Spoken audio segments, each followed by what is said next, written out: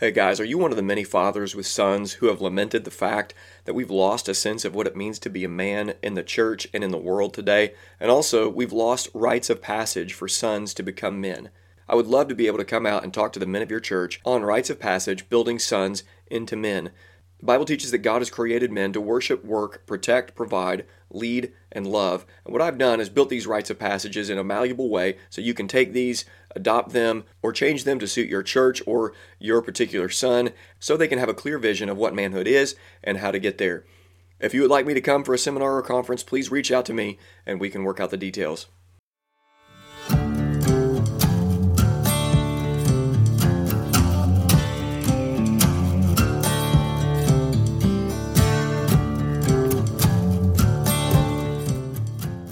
Welcome to the Shepherd's Crook Podcast. This ministry exists to provide coaching, resources, and events for pastors and church members. My name is Jared Sparks. Join me as I talk pastoral ministry, applied theology like manhood and womanhood, political theology, and cultural analysis with a little bit of hunting and fishing thrown in. I'm a husband, a father, and a pastor, and I'm here to remind you of the chief pastor and our King, Jesus.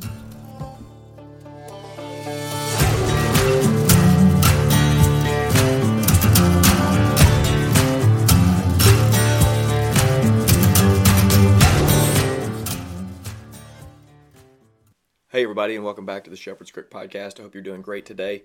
We're going to consider today Baptists and Presbyterians and children, and I'm going to conclude this series on Baptist covenant household or Christian covenant household. It doesn't really matter what you call it to me.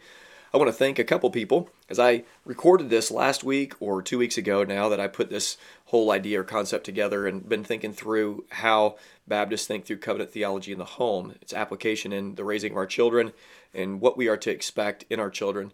As I've been thinking through and critiquing some of the covenant succession material that I've been looking at, and really as I've been steeping on the covenant household for several years now, just thinking through and processing through just from a classic covenant theology perspective, how this applies and what the Bible teaches and prescribes to the federal head in the home, and just trying to think through this from a Baptist perspective, and realizing that we are just woefully neglecting this idea within the Baptist world. I wanted to put this together, and from doing that, I got a call, or was able to talk to Jerry Doris a little bit about this from Kentucky, and he actually has been thinking through some of these exact same things and informed me that there's so many other Baptist brothers and sisters out there that are working through this stuff as well, just trying to understand what the Bible teaches and prescribes when it comes to federalism in the home. And just want to thank those that are listening in and thinking through this as well. I think for us, we need to expect God to be faithful in our life and in the lives of our children without embracing some sort of covenant children or covenant promise to our children, or that our children will for sure be saved. But we should certainly live in such a way, disciple and evangelize in such a way where we expect our children to come to faith in Christ. And as I've been telling our church for several years now, we should expect that all of our children will walk in the Lord, not expecting them to rebel, but expecting them that they walk faithfully before God and others, and then pray and expect that our grandchildren would as well.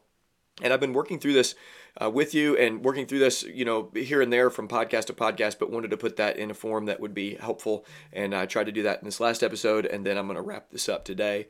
And also want to thank again Joel Webben. I listened to 1 or 2 episodes from a year or so ago that was somewhat helpful in thinking through this as well. But I know Jerry Doris is doing some good work and putting some things together. And I think in the near future, we're going to be, as Baptists, being able to understand some gaping holes in our theology when it comes to the home, federalism in the home. And so that's in the works, and I hope that is going to continue to be helpful for you. Today we're going to consider Baptist, Presbyterians, and children. I'm going to pray and ask for the Lord's help, and then what I want to do is show how much common ground we have in this discussion. And in so much talk of either defection or Presbyterians recruiting Baptists to come their way, or Baptists being butthurt about it, I think as we look at this and we come to the conclusions of what I'm talking about today, we're going to get to the end and realize, man, there's so much that we actually have in common with each other about, and the frustrations that we have as confessional Reformed folks with those that we see, differently with covenant theology. If we look at its application, the application of how we follow the commands in the home and in the church and in the world, I think there is, again, so much in common, not just with our confessions, but with our application of even our belief in what we are to do in the home. So let's go ahead and pray and ask for the Lord's help, and then we'll dive in. Father, we just thank you for this time. Ask for blessing. Help me to think through this. Thank you for the other brothers. Thank you for Jerry Doris and his encouragement this week, and others that are thinking through and listening in. I just ask for that you just help us to be faithful in the home. That's what we're wanting. As men, help us to be faithful in all that you've called us to do from the home outward. And I trust you're going to do that. It's in Jesus' name I pray. Amen. All right, Baptist, Presbyterians, and children. So this is part 2 of Baptist Covenant household. Now, for Baptists and Presbyterians, when we think about children, what do we believe about children? Well, the first thing we have to recognize is that both Baptists and Presbyterians believe that their children are unregenerate. They both believe that. Good old Westminsterian Presbyterians believe that their children are not born again.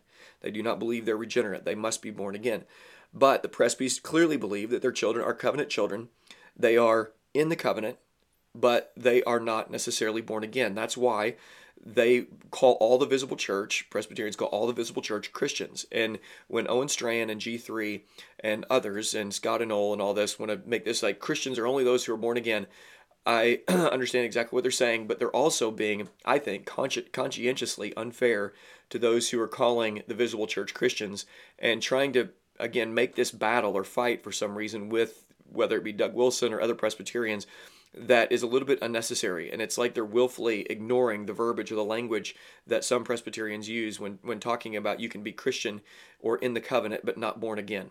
And obviously I reject that, but I understand what they're saying. I understand that what they're saying is anybody that's in the visible church, they are Christians. So an unregenerate covenant child is a Christian. They're not saying that they are born again, but they're saying they're a Christian. So I get what they're saying. Again, I disagree with them, but I get what they're saying. The agreement that we both have then is, even though I don't call my children Christians that are not born again yet, and they're not baptized, what our common ground with Presbyterians and Baptists is that we both believe our children are unregenerate. That's critical. So just for the Presbyterian, being in covenant with God doesn't necessarily mean you are justified or right with God or born again. You can be in covenant but not justified. You can be a Christian but not born again. So that right there, if you understand that, that's going to understand when you start reading or start listening to the conversation more broadly, you can understand the language. This can help you, bring you up to speed on some of the language that's being used that confuse a lot of people when a Presbyterian or somebody of Doug Wilson's flavor will say that all the baptized church and even the Catholic Church, if they're baptized in a Trinitarian baptism, then they are Christians. Therefore, children of believers are Christians. That's the kind of language they'll use. And for the Baptists, you're like, oh my gosh, they're saying that they're born again. They're not saying they're born again. They're saying they're part of the visible church. And I've heard this directly from Doug Wilson and others.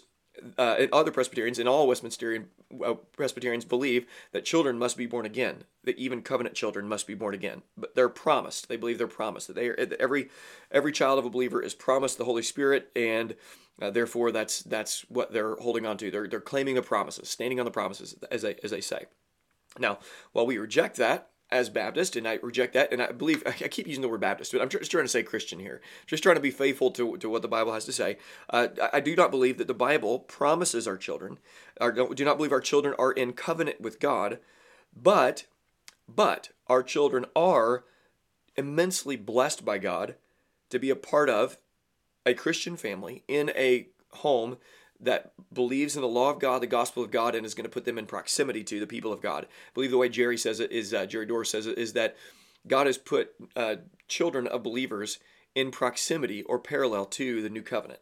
And I like that. I think that's a good way to say it. They are in proximity, they are parallel, they are side by side with the new covenant. And we also certainly believe that they are sinners, that they are in need of being born again, just like our Presbyterian brothers and sisters. But we do not believe that they are promised, nor do we believe that they are in covenant with God, but they are blessed by God immensely by His predetermined plan to put these children in the context of a home that loves and adores God's law and God's gospel, that loves God's people and wants those children to be in proximity to God's people. We believe, then, that our children must be born again to be in the covenant people of God, to be in covenant with God, and that Jesus perfectly represents all that are in covenant with Him to the Father. Here's the deal. Both Presbyterians and Baptists, we are not satisfied. Presbyterians shouldn't be satisfied that their children are baptized. They are not satisfied that they are called Christian. They shouldn't be. They should not be satisfied until that child is born again. They are looking for these evidences of grace. They're looking for God-given faith. They're looking for repentance and faith. They're looking for God to save their children or redeem their children or regenerate their children. They're looking for repentance and faith. The Baptist obviously should not be satisfied that they dedicated their child to the Lord, that their child is immensely blessed by being born into their home, by hearing the law and the gospel and being in proximity to the church. We're not satisfied with that. We long for our children to be born again. As Presbyterians aren't satisfied that their children are simply baptized, Baptists aren't satisfied that they're simply in proximity to the church or parallel to the new covenant or born into a family of believing parents. Now, we're on the same boat, right?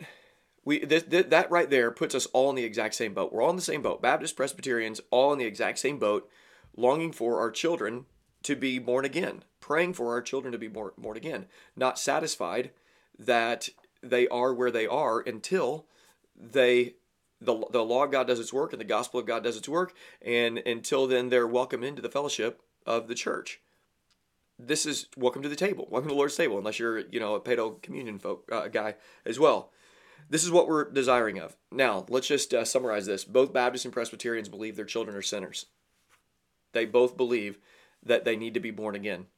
They both believe that apart from the sovereign grace of God, we're not satisfied with the common grace of God. We're thankful for the common grace of God. We're thankful that God has done what he's done in the lives of our children. But when it comes to how we view children, both are in the spot of viewing their children as sinners who need to be born again. We're on the same team here. That's what we want. So when we're laying out the gospel for them and we're praying to, and we are teaching our children to pray to our Heavenly Father, that's what we're doing. We're teaching them to do that because it's not just our children that should be praying that.